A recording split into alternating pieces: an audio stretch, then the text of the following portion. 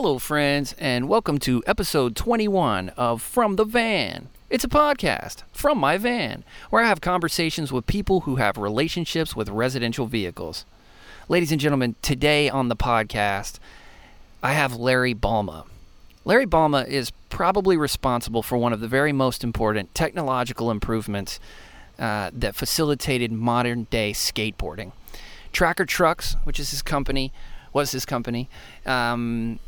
made skateboard trucks that basically made it possible to haul ass downhill and made them durable enough for trick skating. And it's a wonderful conversation that we had. He does have a camper, but when I have an opportunity, to interview somebody this legendary, I'm going to take it whether there's much of a van life nexus or not. We had a wonderful conversation about risk, about life, about entrepreneurship, and about tinkering and inventing and stuff. Really look up to this guy, and we got along swimmingly right off the bat. Hope that you enjoy this episode of From the Van. Always remember to go over to FromTheVan.com and subscribe to the YouTube channel and the podcast and all of that. Bunch of dumb stuff happening over here, and I'm having a good time.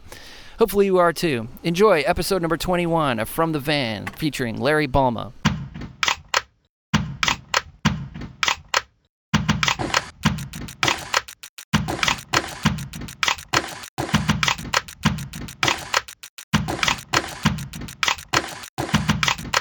There we go. Larry Balma, welcome to the van. Yeah, pretty cool. Your place is rad, man. I'm super into this spot. So let's talk about surfing. Sure. Why'd you make skate trucks? Well, skate trucks basically so that they could get the feeling of surfing when we weren't at the beach or there was no surf or something. And it's, it's a gravity sport. It doesn't move like a wave moves, but you find ditches and work them back and forth, and Now we build ramps and even skate parks. Where'd you grow up? I grew up in Alhambra, San Gabriel Valley, next to East LA. And what, man, that's that plank of wood with the metal wheels on it like really tripped me out. Like, where was skating when you started? Well, okay, when I was a little kid, I had a scooter, and it was common since the 20s to build these scooters, and you'd take a roller skate, especially the roller skates they made for the street because they were the cheapest ones that were clamped onto your shoes, and you put half of it on the front of a 2x4 and half of it on the back, and then take an apple box, or we used orange crates because they were a little taller, and put a handle on it, and you had a scooter without buying one that was manufactured and cost money. I mean, everybody was into DIY, right? And in 1947, Peter Parkin, part of the Wind and Sea Surf Club, built a skateboard with the metal skates, but without the box on there. And he would come down Nautilus Street, which is a really steep-ass street in La Jolla, but it comes all the way down to Wind and Sea, and he would carry his surfboard, which was a longboard at the time, carry his surfboards, ride down the beach, and then all the guys that hung out at the beach there would take turns riding a skateboard around, and that was, that's as far as we can go back and figure. That was the first one. And there's, I mean, when we made ours, Tracker Trucks, the name came because train cars have trucks on front and back. The truck is the part that holds wheels to a hand truck or any kind of a thing that's moving, right? Well, trains had ones that turned like skateboards, right? Even though they were being pulled, but that's what they did. And when the urethane wheels came out, and we were skating up at La Costa, I was living in Leucadia at the time, and we would ride those hills because the Teamsters Pension Fund built La Costa, and they built all these streets, but basically they had their hotel spa thing there, and they didn't have any houses anywhere. And so we all had little pickup trucks, and we would take turns driving, and it'd just be like a ski lift. Right. Going to the top of the hill and riding again. And since there were no houses and a lot of these streets were dead-ended at that time, nobody drove through there. There was no reason to, so skateboards was the only thing on the hills. Go in there, yeah. And there'd be this thin layer of dust because it's still all dirt. Even though it's graded, it's still all dirt everywhere. And so you get this little thin layer of dust. And when you skated down it, the wheels would blow the dust out of the way, and you'd have these tracks because we're like slalom riding down the hills, right? And so we ended up with tracker trucks. Right on. That's awesome. And those were probably like really creamy, like smooth streets because brand new, nobody's driving them. Yeah. You know, when I lived in union labor. When I lived in Orange County, I was going to law school in Costa Mesa, and I would drive down to Laguna Beach for the same reason, because it's like rich neighborhood with a bunch of hills and like perfectly groomed asphalt and stuff. So what was when we started with those metal wheels though that you saw, those were the cheap skates at the time. We'd put them on, make our skateboard, and if you rode on the asphalt, because all the asphalt streets were rough, it would just wear out the wheels. I mean, really fast. Yeah. We rode on the sidewalks or on driveways that were concreted. I mean, the smoother, the better, you know. I just can't even imagine what it would be like to ride one of those things. You get speed wobble at like 6 miles an hour, or? No. You didn't get going that fast because the wheels are small diameter. They're hard, and you know there's no give to them. Like the urethane has some give, even though you get a real hard urethane wheel, it still has a little bit of give, and you can slide it and control it. Those steel wheels you couldn't slide. You were gone if you got leaned over too far. So you know it definitely wasn't skating like skating is today, but. What I did is I went, you know, I was making money any way I could, you know. I was mowing yards and all this stuff. And everybody's garage, look at my barns out here, they're full of crap, right? And so I went to these ladies and I'd say, I'll clean your garage for $5. And they'd say, sure, yeah, my husband won't ever do that, you know. And so I would clean everything up. I'd throw away everything that I knew was really trash, and then I'd put a pile of stuff that, do you want to toss this or do you want to keep it? And I would always have a pile of roller skates because everybody's garage, they always bought them for their kids, and then they get a bigger size for their kids. So I would have a whole pile of skates there, and I said, do you want to have these skates anymore? And so I got paid $5 for cleaning garages, and I got an endless supply of steel-wheeled skates. And I had enough that supported me and my friends for years there until the next step was the clay composite wheel. It was clay and some kind of plastic that held it together. Right. And then, but the next huge leap before the truck, right, or the updated truck, was the polyurethane wheel, right? Right. And they were made basically for training wheels for the roller rinks. Okay.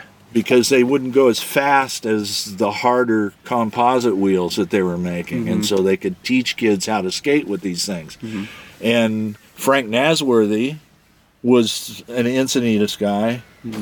He went back east to school, ultimately became an aeronautical engineer, but he was back east at school, and one of his buddies, they went on a road trip and visited this guy's uncle, and the guy's uncle worked at Quality Urethane back there, and they're going through looking at all the machines and all the stuff they're doing, and here's a 50-gallon drum full of wheels. Oh, what are these? You know, and it's, wow, we never had these on our skateboards. Yeah. Oh yeah, we make those for the roller rinks. Those are all rejects. And so he would get as many as he could carry, come back and visit Encinitas, and and he was a surfer, so all the guys got wheels, and that was the beginning of it. Okay. And then I assume that the wheels sort of drove the need for a better truck. Is that how it worked? Yeah. Yeah. Yeah. And the first day I rode on them, it was like, oh my God, these wheels are just insane. Because you're still on a super narrow truck. How does it operate in terms of its angle? Well, the angles. Flex. Yeah, the angles are very similar to what we do today, and they're low center of gravity, so they worked pretty good and less chance of wheel wobble and all that stuff. But the thing is with the steel wheels, they would slide out from under you right away. With the clay wheels, if you're on a smooth surface, riding on a sidewalk smooth surface, or like we'd go to shopping malls at night and all this stuff, real glassy, a big grain of sand would stop your wheel dead, and you would fall and skin yourself up, and I guess the smoother the surface, the easier it was. When you did it on the street, you hamburgered. Yeah. And all of a sudden, here's these urethane wheels that are softer and had some give. The first thing is they're quiet. They weren't making all the noise that gets people going, what? What the hell's going on? Yeah. But they would roll over. They would even roll over a piece of gravel and you wouldn't fall. It didn't stop the wheel. The wheel, just kept going. So it was the polar shift in even thinking about skating the streets or anything. But right away, the first day I rode it, I go, God, first thing, we need better bearings, because the bearings were loose ball, and you had to adjust the bearing races because the bearings would get dirt in there and they would wear smaller, and you had to keep adjusting the races, or all of a sudden you'd see a bearing pop out while you're riding, right? You're skating down the hill and going like hell, and all of a sudden a bearing pops out, and another bearing, and another bearing, and then it seizes up. And then you're on the street. Wow. So, but anyways, and then, we need some wider trucks. You can see my first skateboard was on a 2x8. Everybody else had 2x4s, but I wanted the wider one. Your feet fit on it better, and my dad had this redwood. He was making window sashes for our mountain cabin, and so that redwood made it. It was behind my house, under the fig tree, buried about this deep, and it just got a little bit of rot on one end of it, and that's it. It's still there. Yeah. It looks good. I don't want to ride it, but so what led you to start working on a new truck, a different truck? Well, we came back. I had an office in my house in Leucadia. I lived on a property. What were you doing for a living at the time? Well, I was a commercial fisherman. Okay. That was my living. And that first day, I had a skateboard. I had skateboards left from, I started riding a skateboard in '58. And this was in probably 1971 when I moved up to Leucadia, and that's when we discovered the urethane wheel. So I had skateboards, but and maybe I'd ride down when I used to live in Pacific Beach. I'd ride the skateboard down to the beach sometimes, but we didn't ride like we did when I was in my teens. But the skateboards were still there. So these guys come over to my house, and I don't remember if I was patching nets or fixing lobster traps or something in the front of the house. And they said, come on, we're going skating, we're going skateboarding, I said, well, no, you got to try these new wheels. So we went up to La Costa, and after that, we came back to my place, and everybody came back to the office, and we're having a happy hour there and telling stories and all this stuff. Had a whole group of guys, and I said, God, this is really cool, but we need some real bearings in these wheels, and God, we should have wider trucks, and wider boards, to really take advantage of this.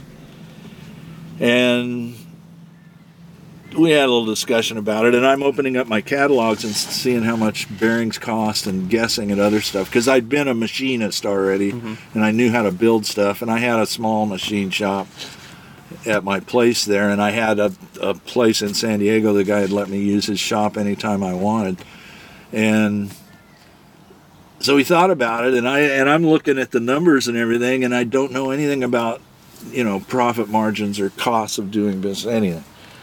And so I say, well, to make a board like that, it probably costs $30. Nobody'd ever pay $30 for a skateboard.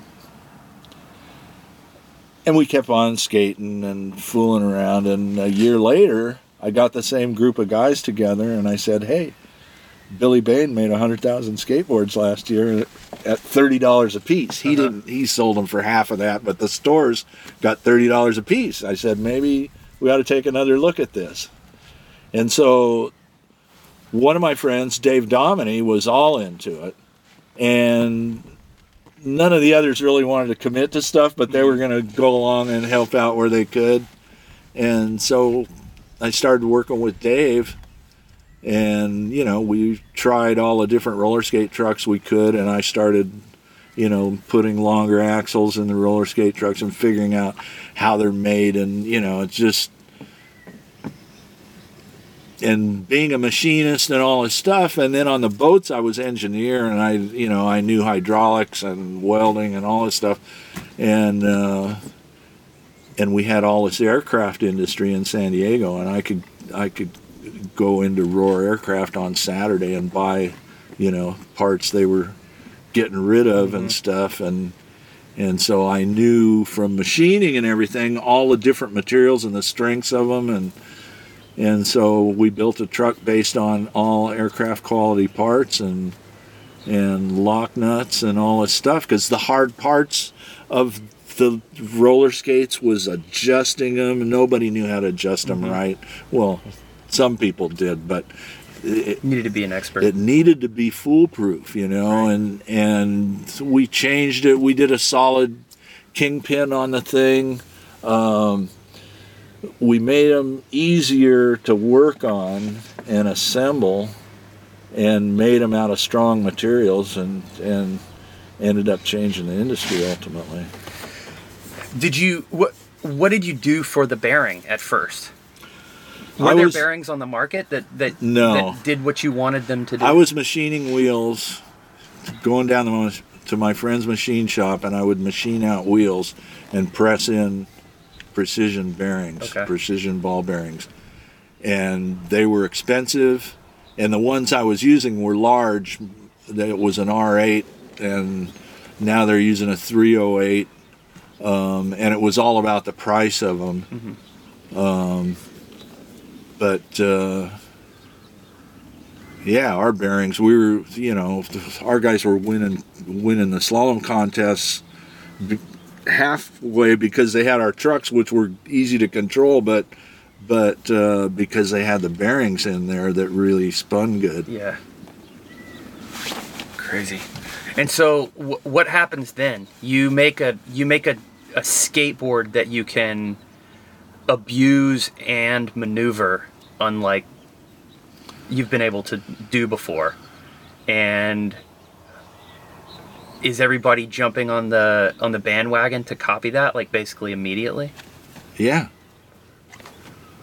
Yeah, I mean, Larry Gordon was making the Fiberflex boards, and they worked real good in slalom and everything.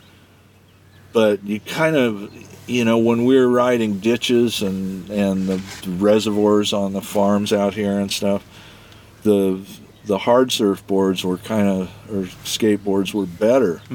And so we used his technology of laminating, but just experimented with wood, together with Ken Watson, he was I guess he was out of high school at that point. But I built a press down at his property in Pacific Beach, and we were gluing together different kinds of woods till we got it figured out, and then the whole thing exploded, after because you could mold shapes into the boards, and we were molding a kicktail into the laminated board. Right. To what degree is all of this, as the board changes shape? Because I was born in '80, and I've seen the skateboard change shape, and all the stuff that we're talking about right now happened before I was born, right? As the board is changing shape, to what degree is that being influenced by surfing? Because I know that now you've got a concavity in the deck of a skateboard that only a couple of companies have even experimented with putting in the top of a surfboard, right? The top of a surfboard is still convex, basically, right? For most boards. And you need the concavity in the top of a skateboard now to do all the flip tricks and shit that people are doing. But that wasn't even, I think about like a Nash skateboard in like '85 or whatever. That was completely flat on the deck. How does that shift evolved in terms of the shape of the board? I mean, you talk about the kicktail, and that's existed since I was born, for sure. And the kicktail, was pretty much, people were using that. Sometimes it was just a piece of wood at the back of the board so your foot didn't slide off the back, but it ended up working as a kicktail, and so that's been around for a long time.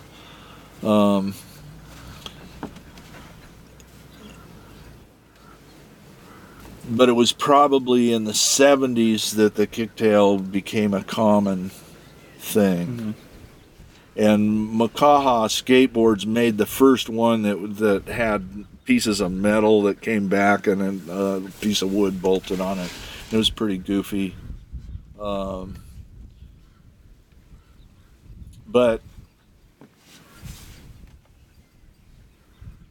I don't know. I mean, the skateboard went through changes just in the things we were doing, and you found out that a concave worked, that held your feet better.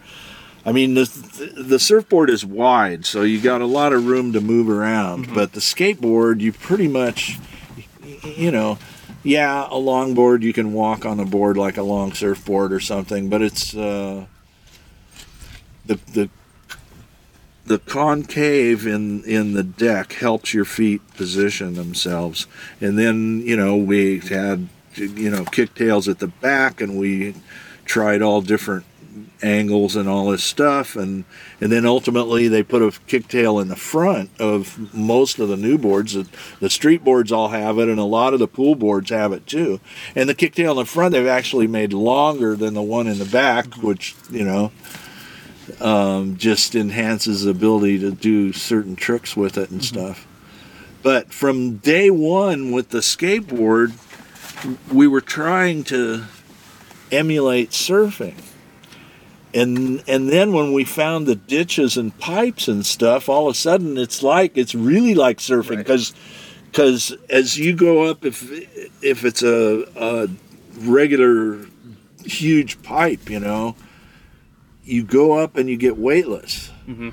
And that's when you get that real surf feeling, you're getting weightless, and and we're doing kick turns, and then all of a sudden we're doing airs and everything, and riding swimming pools and hitting that coping, which knocked us up and come back in. I mean, just incredible stuff that you couldn't do on a surfboard. And it finally got to the 90s where Herbie Fletcher's kids were trying to do airs on surfboards, and they were the first ones that were doing aerial maneuvers and actually landing them. And now it's like, if you're going to be at the top tier of the ladder, you better be doing some aerials, right. Or you're not going to stay there, So, it's finally, skateboarding took from surfing, and we got bigger than surfing because surfing has to be done on the coast. Now they're doing some wave parks and stuff, but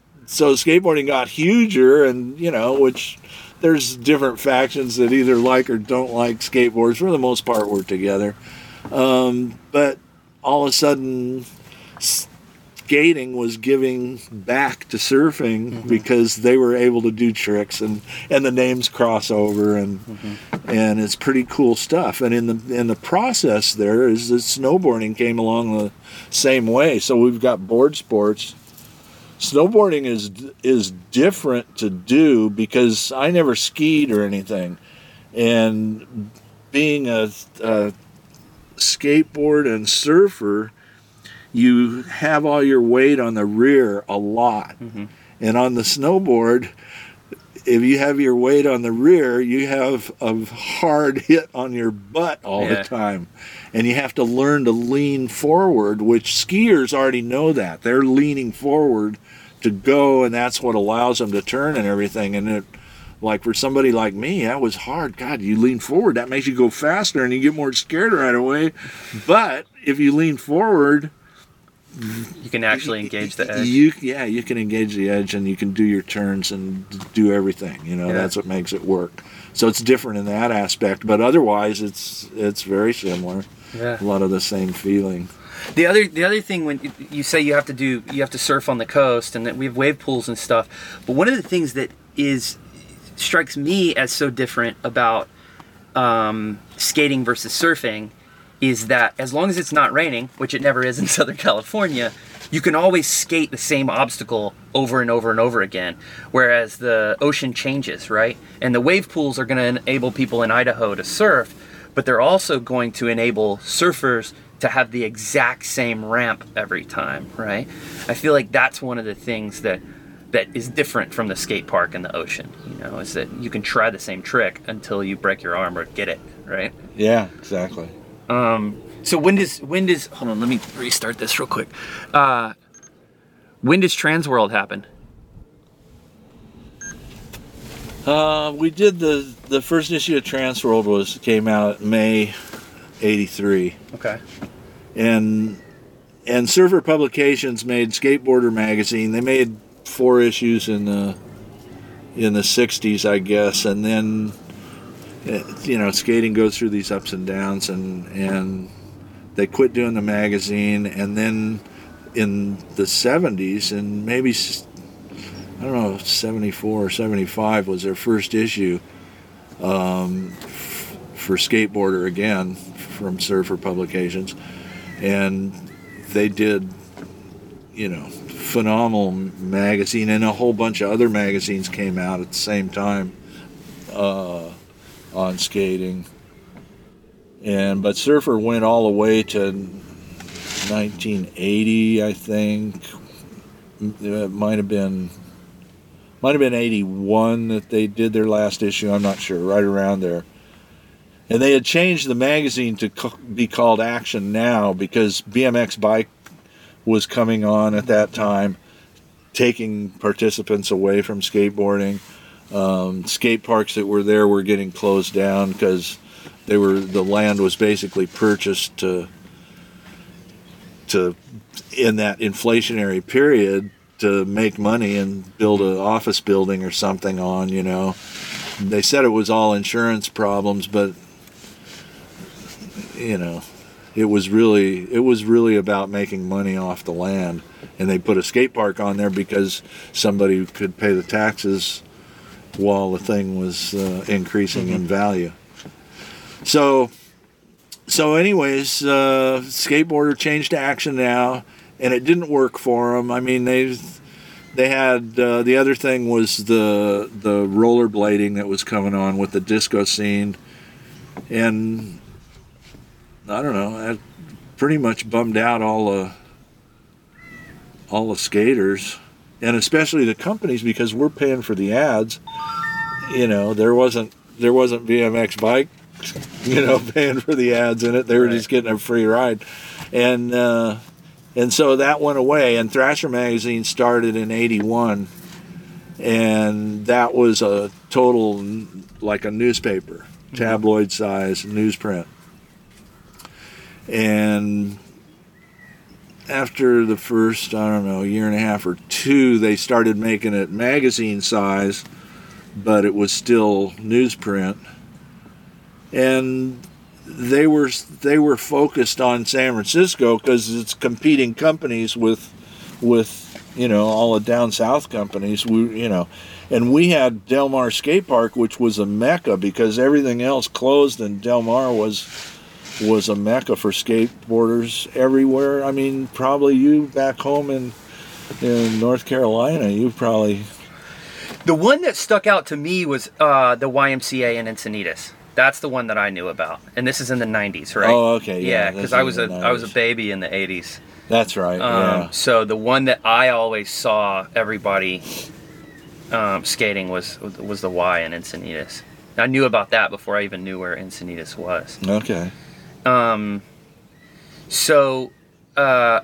Well, let's get back to Trends World in a second, because it's been influential in a bunch of different board sports and stuff. But I asked you a question earlier, and then I stopped you from answering it, and I'm super fascinated by this. I grew up in just south of North Carolina, in Conway, South Carolina, and I had to drive 2.5 hours to get to the closest skate park when I was a kid, and it cost like $10 or $20 to skate for the day. And the first time, even though I had a driver's license, the first time I went up there, I had to take my dad with me so that they could watch him fill out a waiver. And then this is whatever, 10 years later or something, I moved to California, and there's skate parks everywhere. They're free. There's no supervision. You can go over there and just crack your head open if you want. You don't have to wear, every once in a while the cops would come around and if you weren't in a helmet, they'd chase you off or whatever. But I was like, this is amazing. This is heaven, why are we allowed to do this? So you had some hand in the liability conversation or something? How did that work? Well, okay, so we've always had associations, manufacturers associations, and they've changed over the years. But the IASC Association that we started up in the 90s, International Association of Skateboard Companies, we started working on how can we get skate parks back, because they had come and gone again. Right. And we'd gotten into guys building their own ramps, and there's that whole thing going on. There's a need for skate parks. And so what we found out is that if the sport was considered a hazardous activity, you couldn't sue somebody because you got hurt doing it, because you accepted the fact that you were doing a hazardous activity, because it's on this list of hazardous activities. So all we got to do is get skateboarding to be a hazardous activity, right? We know it is already. Right. So anyways, Jim Fitzpatrick, he lives in Santa Barbara. He was president of a Montessori school, and he worked for George Powell, doing trade show stuff and all kinds of things. Real creative group of people between Stacy and Craig Stesick and Jim. Anyways, so Jim is researching this, and he's figuring out how we go about to get a law passed that we're hazardous activity, because obviously we are. And we bought him a suit and tie. And, we had all this research that we did about it, and he goes up to Congress in Sacramento and goes in there and stands up and says, he wants to get somebody to put a bill in to, make skateboarding a hazardous activity, because all these kids want to skate. We need to have skate parks, and this way municipal cities would be able to build skate parks, and nobody could sue for something happening, and this is a big deal. Okay. Well, so after this is over, a couple of the congressmen came and followed him out into the hallway, and they said, I said, you see the guy that sits at that desk up there that you were speaking to? Well, he's also the president of the Trial Lawyers Association. And the way this thing works is almost everybody in this place that's a congressman is also a lawyer of some kind or another. And we don't want to lose our ability to be able to sue over something. I mean, this is not going to work. He says the only way this will ever happen is if we get worried enough that so many people want this to happen that they're going to vote for somebody else, then we'll go ahead and vote for it. But he goes, I don't know, good luck on ever getting that figured out, but that's what's going on here. You're wasting your time. So, okay, we come back from this, lick our wounds, say, okay, how are we going to do this? Well, we had the Castle Amateur Series going on in California. We had, the Pro Series stuff going on, different areas, all this stuff. And we're dealing with all these skaters. Every company has a lot of skaters that they're sponsoring and all this stuff.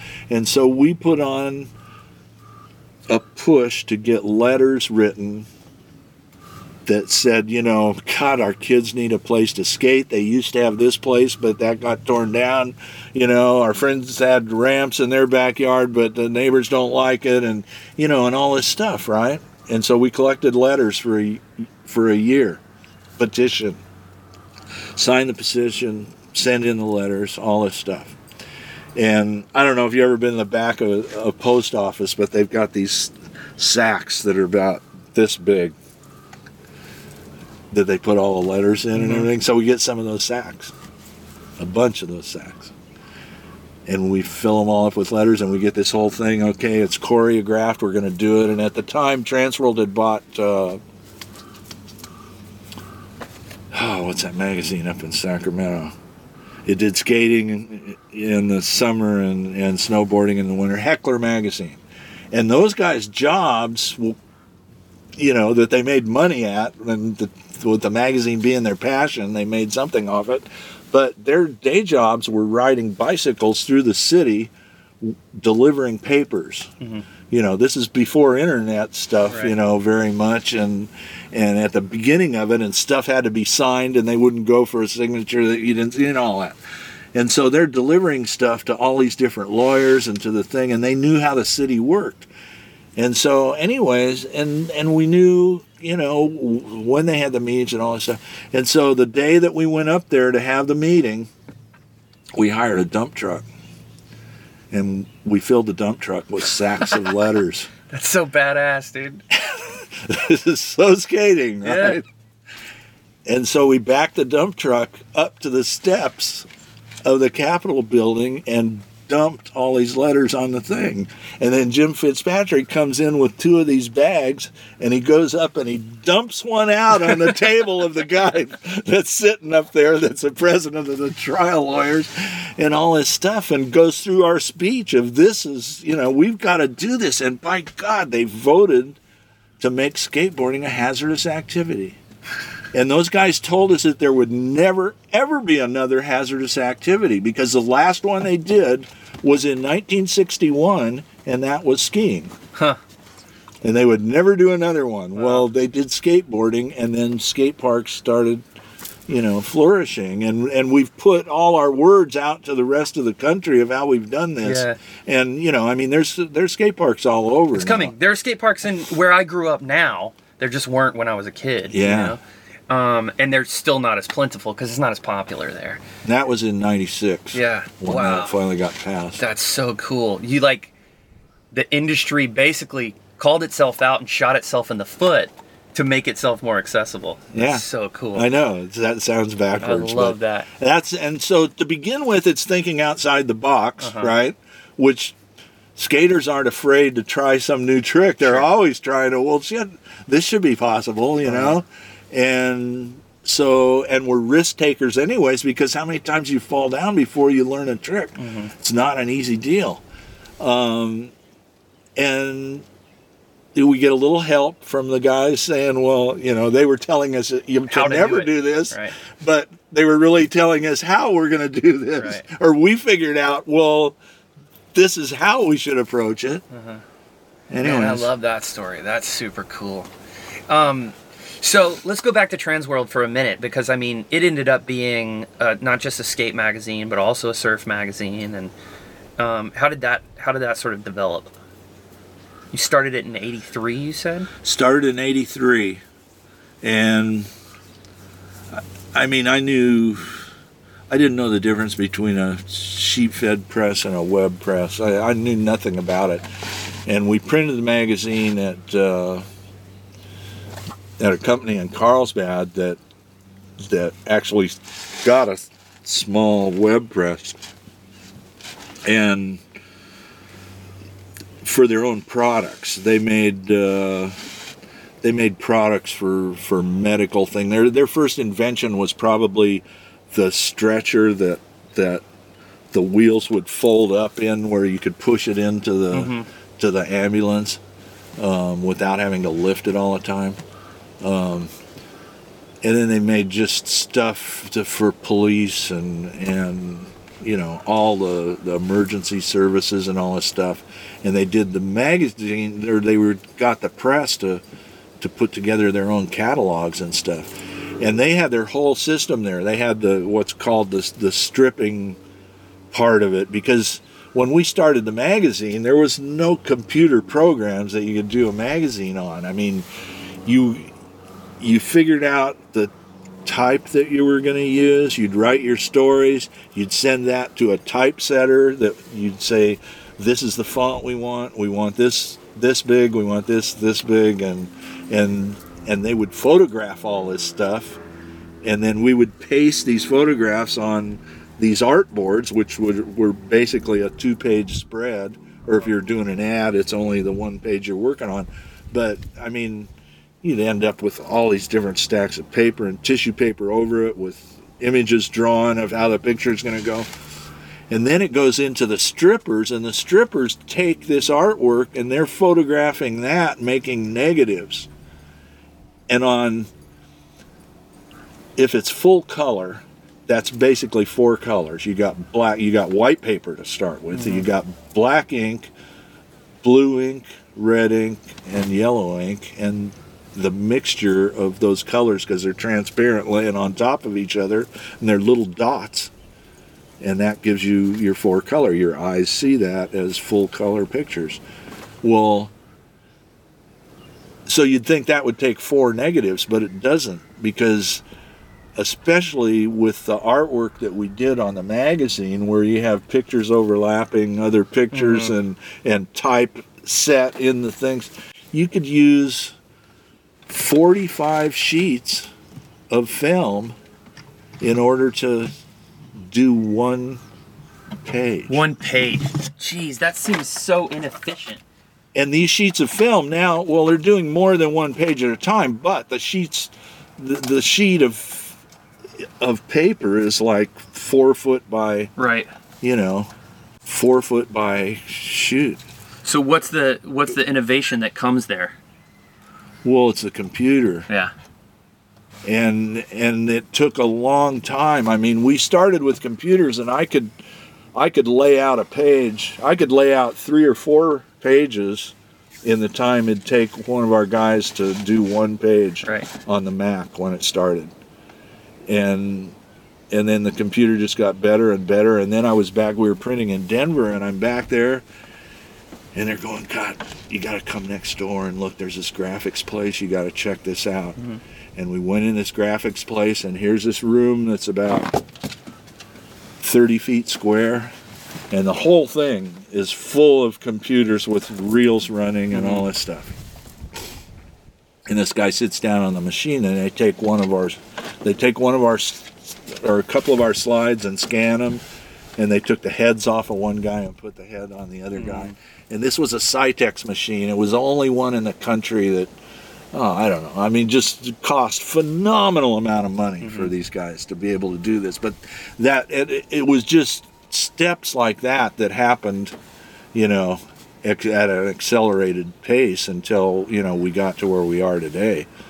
And nobody cuts film anymore. I mean, And all that film, I mean, it's got silver on it, right? You recycle a film, they wash the silver off and use it over again to make new film. But how expensive is that? God, it's crazy. Yeah. And time consuming.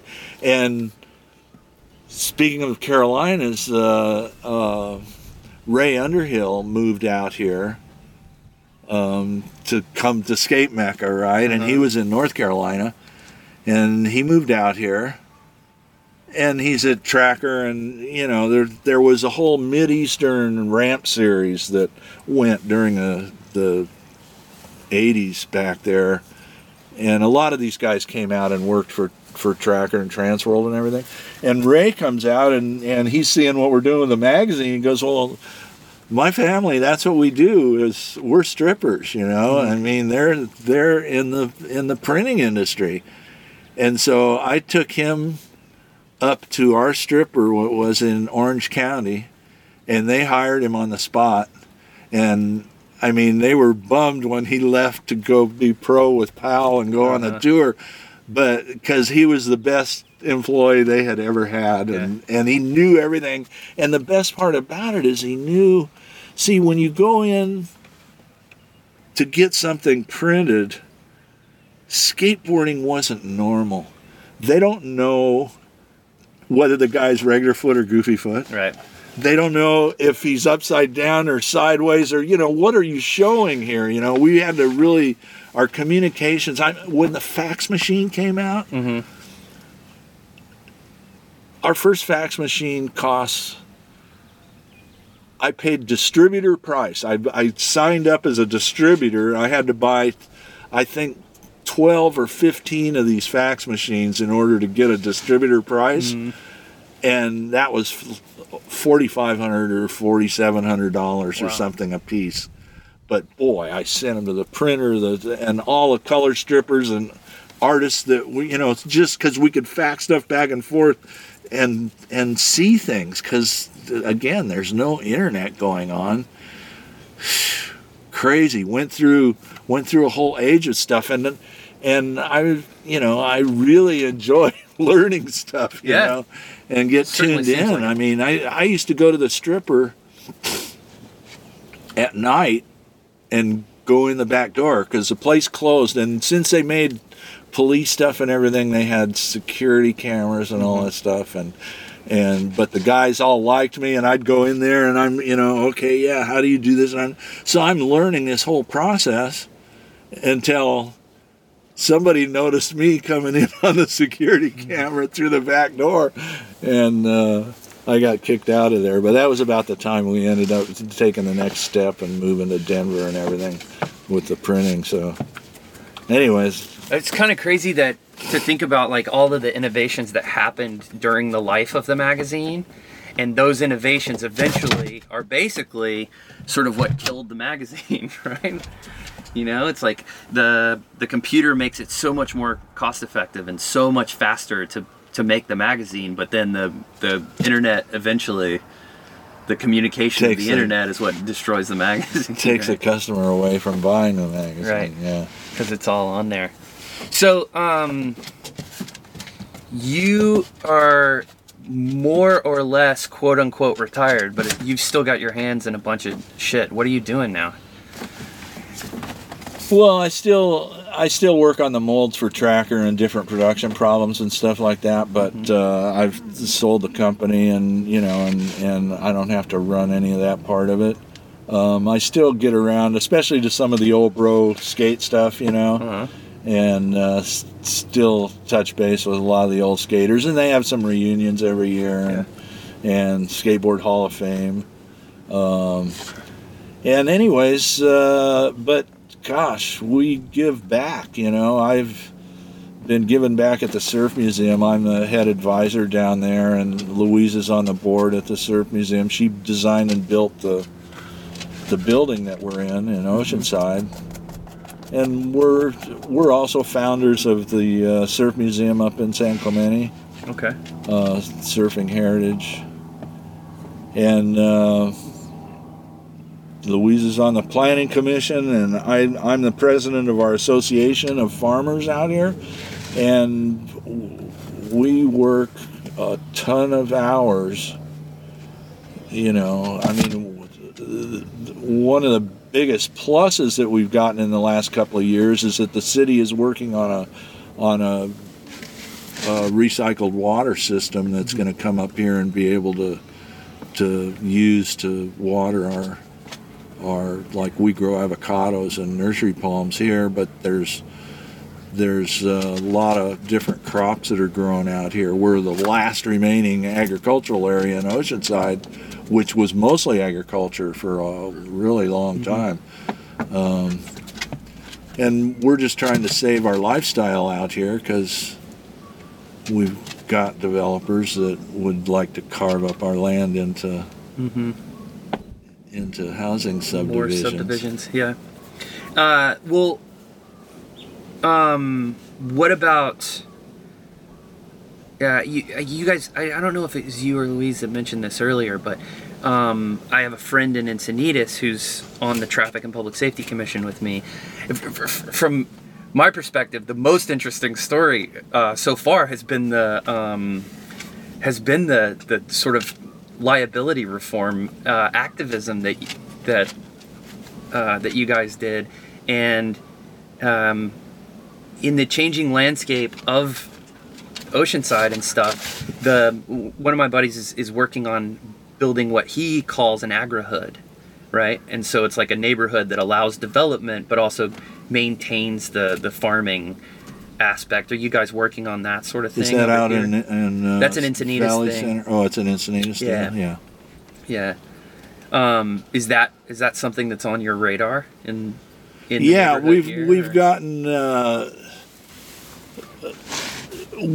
we call our thing agrivision. Okay. And it includes agri-hoods, agritourism, because the farming thing is changing so much, and all the regulations on farming and the raising of the minimum wage and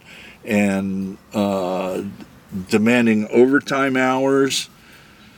It's really hard for the farm laborers to make enough money if they can't have the overtime. But when you have to pay overtime, like you might work really long hours for 2 weeks and then not have any work for a week, and then it fluctuates. And the way our system always was, it worked with these things, and the guys could work as long as they wanted to and make money. But when you have to pay overtime for those hours, I mean, if they could say, okay, if it's over so many hours in a month, or a quarter or whatever, maybe it would work. But they're saying no, it's so many hours in a day and so many hours in a week. Well, farming is not. When there's work there, it has to be done at that time, or the food's going to be rotten. The flowers are going to die. They're going to miss, the Mother's Day. Whatever's happening. It's not like just a nut and bolt widget industry. It's different. But I don't know. It's politicians don't think through stuff. It gets back to the magazine deal, which they're going to think about how they get elected the next time and how they hire somebody to do their job, because they don't really need to work. They need to work on getting more money to get elected for the next term. And so they're not reading. They sign these bills that just, it sounds good. This other guy says, yeah, this is a good one. You sign this one and I'll sign yours. And that's the way our country is run. And it's when you're in a company, you got to figure out what's going to make you work and what's going to make you survive. Our countries don't do that. They just say, well, we'll print more money, and so you're always bankrupt, basically. You can't run a business like that. Yeah. Did you fall into being an entrepreneur, or is this like somewhere that you were always headed? You seem very you have a huge appetite for learning shit, right? And it seems like you sort of like are always trying to figure the next thing out, like a skater, right? But did you expect this? Did you anticipate changing an industry? I don't know. Well, no, I just take what's in front of me and go for it, I mean, it was, fishing was a real teacher. I mean, before that, growing up, like I said, I did lawns and stuff, I cleaned garages. I did whatever. I mean, I was making surfboards in 1960 for the boat shop that was in town. Mm-hmm. I would go there, they'd give me all the materials, and I had a guy that would glass for me, and we'd shape boards and but I was pulling things together and giving people work back then, even and I was always like that. I've always had probably 3 different jobs at a time, no matter what. And I went to work for the phone company, and I worked nights at Shakey's. And the phone company, I became a lineman, climbing poles and doing all this stuff. And I mean, that's a long story. But one thing, when I moved from San Gabriel Valley down to San Diego, I lived in Pacific Beach and worked for the phone company there, and I got into all the aircraft plants because we were always having to run wires or change something going through the plants. And so now I'm dropped into the whole machinery thing, I mean, my dad was, he was basically a finish carpenter but he worked on the cars growing up, and we built go-karts together, and I started airbrushing shirts when I was in high school. I mean, making big money because, I mean, I had to learn how to do it, and I went to a car show with my dad, and here's Big Daddy Ed Roth spraying t-shirts or sweatshirts with an airbrush. And I was just mesmerized by that. I stood there and watched it the whole time. That's all I could talk about. Drove home in that old pickup, Mm-hmm. And, my dad, he hears what I'm saying, and he goes, who's got an airbrush, Mm-hmm. And he found a photographer that had an airbrush because they would use them to Photoshop mm-hmm. pictures, when you're doing without Photoshop. Yeah, without Photoshop, right? And so I started trying to figure out how to do it, and I'm walking down, going to the sporting goods store in Alhambra, and I go by the Downers men's store. And here's this kid sitting in front, airbrushing sweatshirts.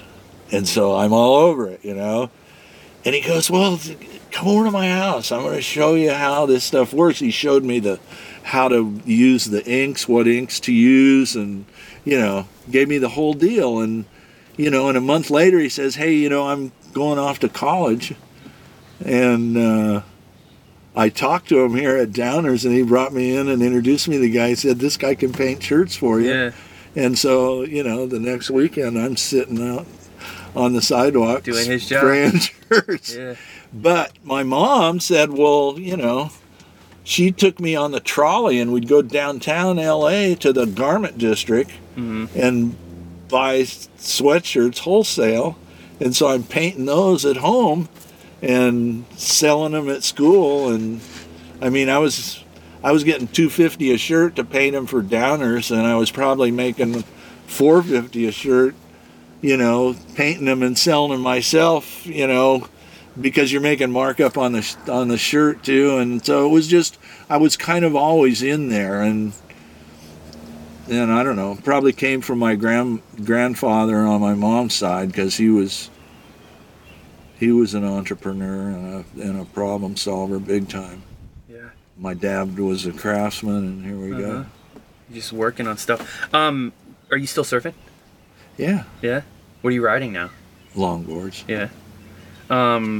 What's your favorite surf spot? Where do you usually go? Oh, I don't know. I mean, Oceanside here, different spots, but I like to go to San Onofre. We're going to be camping. I got a friend that's captain in the Navy, and so you get the special site right next to the old man. At church. Yeah. Yeah. I've never stayed in there. I've always looked in there, like coveting it. I'm like, damn, dude. That's super cool. Yeah. Why'd you leave Encinitas? Like when I hear, oh, he innovated, he changed skateboarding, living right next to my favorite set of surf spots. I'm like, wow, that's crazy. And then, I mean, this place is beautiful, but why are you here? Well, What was that? Oh, that's a book, too. Okay. So I was in Leucadia. I mean, I've bounced around a little bit in North County. I lived in Oceanside for a bit. I was remodeling my house in Leucadia, and then I ended up getting a divorce and stuff. But I pretty much stayed down there and in Encinitas, and even went inland a little bit, and then I got the house at Stone Steps. And when we started making some money, well, this is the second time around, because in the 70s we made a lot of money, and then everything went backwards, and bought out my partners and was huge in debt and everything, and then and then the skating started coming back. We made money, and I started the magazine, using everything I made to do the magazine. Had to go to a different bank because my bank would have never let me start a magazine. A lot of stories there. But anyway, so I ended up buying the house at Stone Steps, and then when I met Louise, her whole family's farmers. Mm-hmm. They came from northern Italy. Her grandfather's been farming California since 1906 or something. I mean, and her dad or brother still farms. All her cousins farm and everything. And it's just... So, anyways, come skating had another downturn, and I hired a guy that embezzled me into bankruptcy, and had to pretty much start over again with all the skating stuff. And I had my Harley. I'd ride my Harley around after work, and ride through Rancho Santa Fe and all this stuff. And I found this area up here that kind of looked like Rancho, but it didn't cost as much, And so we started with 4 acres here. And Same property? Yeah, same property, and then we bought, so now we're 15 with this piece. But all of a sudden, I could go to the family parties with Louise, and I could talk about, acre feet of water, and herbicides, and, farm problems or whatever. But, all of a sudden, because at the time, who was a skate guy, Yeah, that's fine. Yeah. We're still rolling. Well, so that makes me wonder. When you say the word entrepreneur, it either sounds super romantic or hoity-toity, but there's also a dark side of it that you just sort of alluded to, which is risk. Can you talk a little bit about risk? Well, because, I mean, I'm going to jump back to my commercial fishing days, because I said this was my business education, and so commercial fishing, you're going out in the ocean, which I love the ocean because I'm a surfer to start with. It was kind of hard fishing because a lot of the fishing times are when there's these great waves going on. But I saw waves everywhere. I mean, we tried to figure out how to ride waves at the Cortez Banks out there before anybody even dreamed of it, But anyways, I had a license to fish in Mexico too.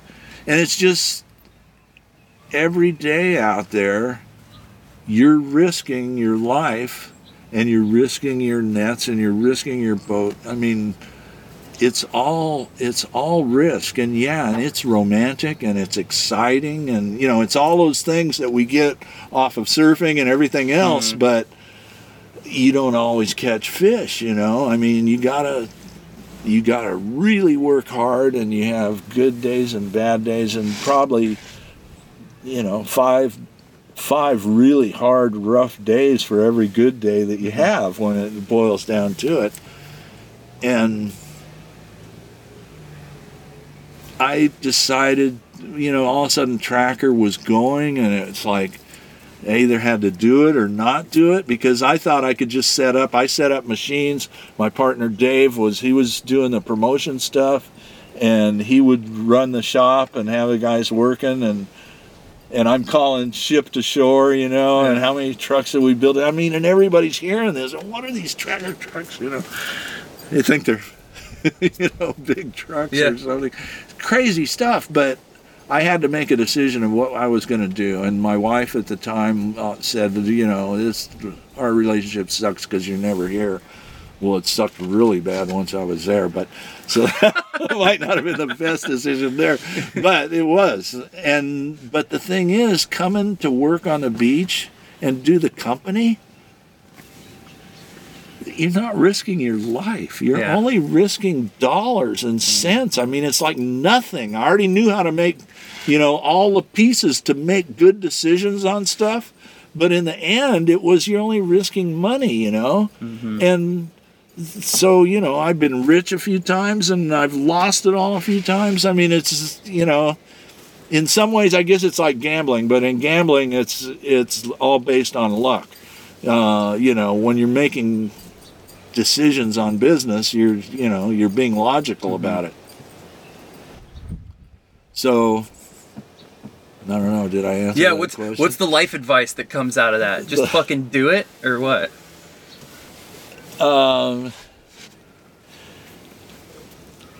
Yeah, I mean, I guess the thing is that you got to be a survivor. So how are you going to survive, and what's the best way to survive, and what's the easiest way, and what's your level of risk that you can handle? Mm-hmm. Give me the book here.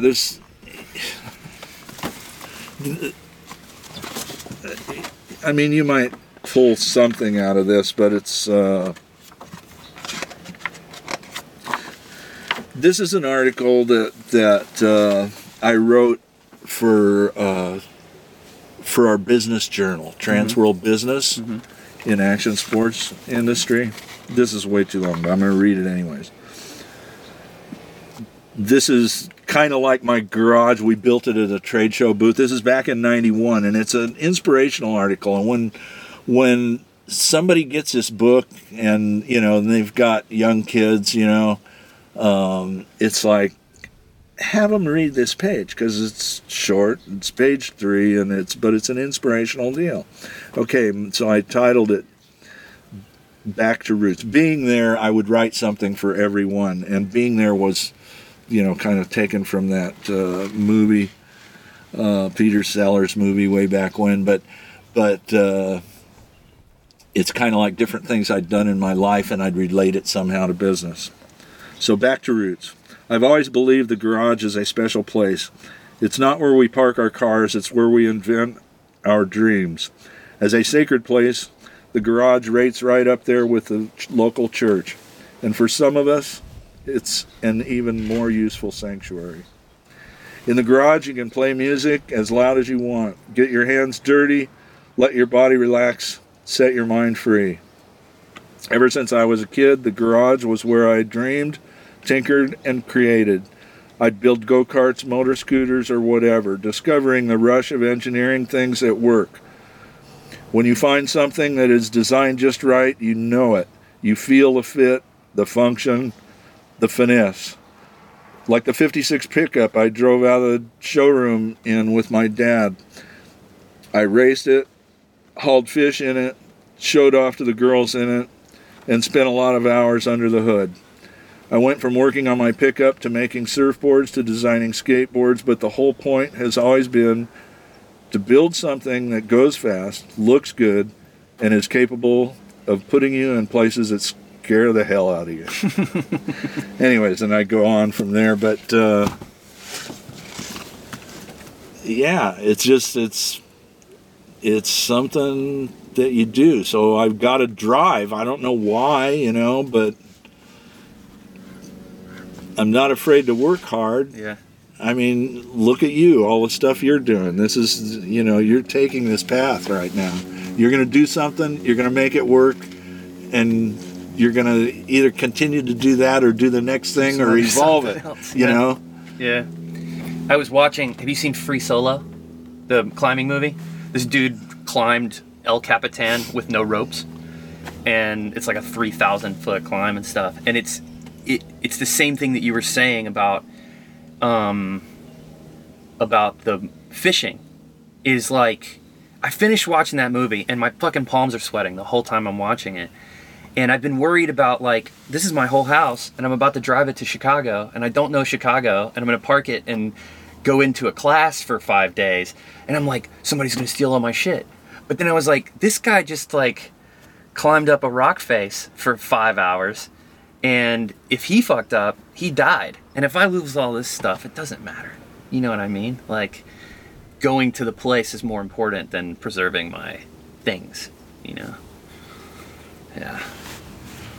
So I guess. Yeah, no, it's all relative. You know, the guys I sold my boat to went down with it. There were 3 boats. Oh, wow. 2 guys on my boat, 3 guys on the next boat, and 5 guys on the 3rd boat. The 5 guys survived because they were on a bigger boat and had a big enough lifeboat that they survived in. And the other 3 and the other 2 went down, but all those boats went down, and they were all because they made the wrong decisions.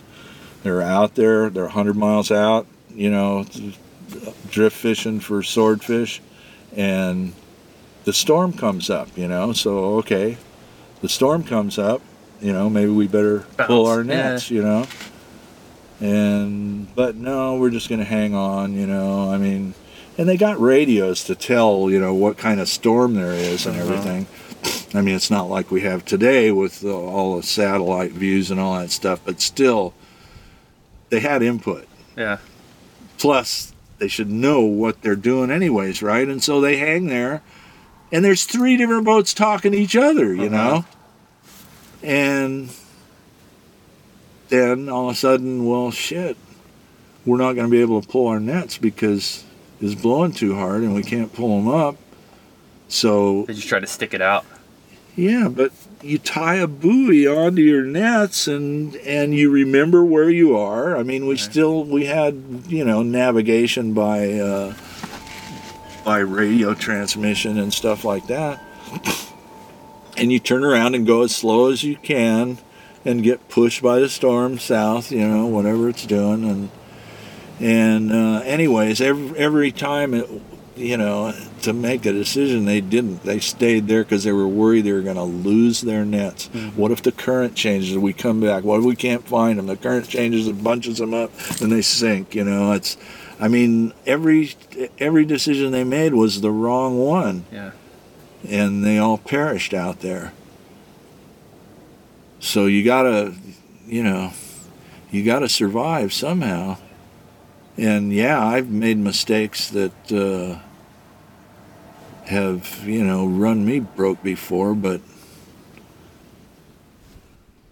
They didn't kill you. you try not to make the same mistake more than once, too. What else? What didn't I ask you that you want to talk about? I don't know. Yeah. All right, we can call it there. I really appreciate you sitting down with me. It was a good conversation. I feel like I learned a lot. Yeah, and I definitely can see a lot of you in the way I feel about stuff, though. That's been reassuring, enjoyable. at least. I know, it's been enjoyable from this side. Cool, yeah. Well, let's go surfing sometime. And don't be afraid of failures. You know, you learn from them, and like I say, try not to make the same mistake too many times in a row. All right, guys, we did it. Had a really good conversation with Larry, and you know, if you're listening to this podcast, I think you should probably go over and at least watch a couple of minutes of the video, because Larry has a fantastic mustache, and you know, that's worth checking out. Really inspiring dude. It's cool to hear about his failures, honestly, for me, as much as anything else, because for such a guy that's you know, made a lot of money, frankly, but also is a legend in this skateboarding industry. It's really cool to hear about the failures of these people that you look up to, because it's good to remember that you have to work hard and you have to take risks, and sometimes shit is going to go wrong. Anyway, I appreciate you listening to this episode if you've made it that far, and we'll see you next Tuesday for another episode of From the Van.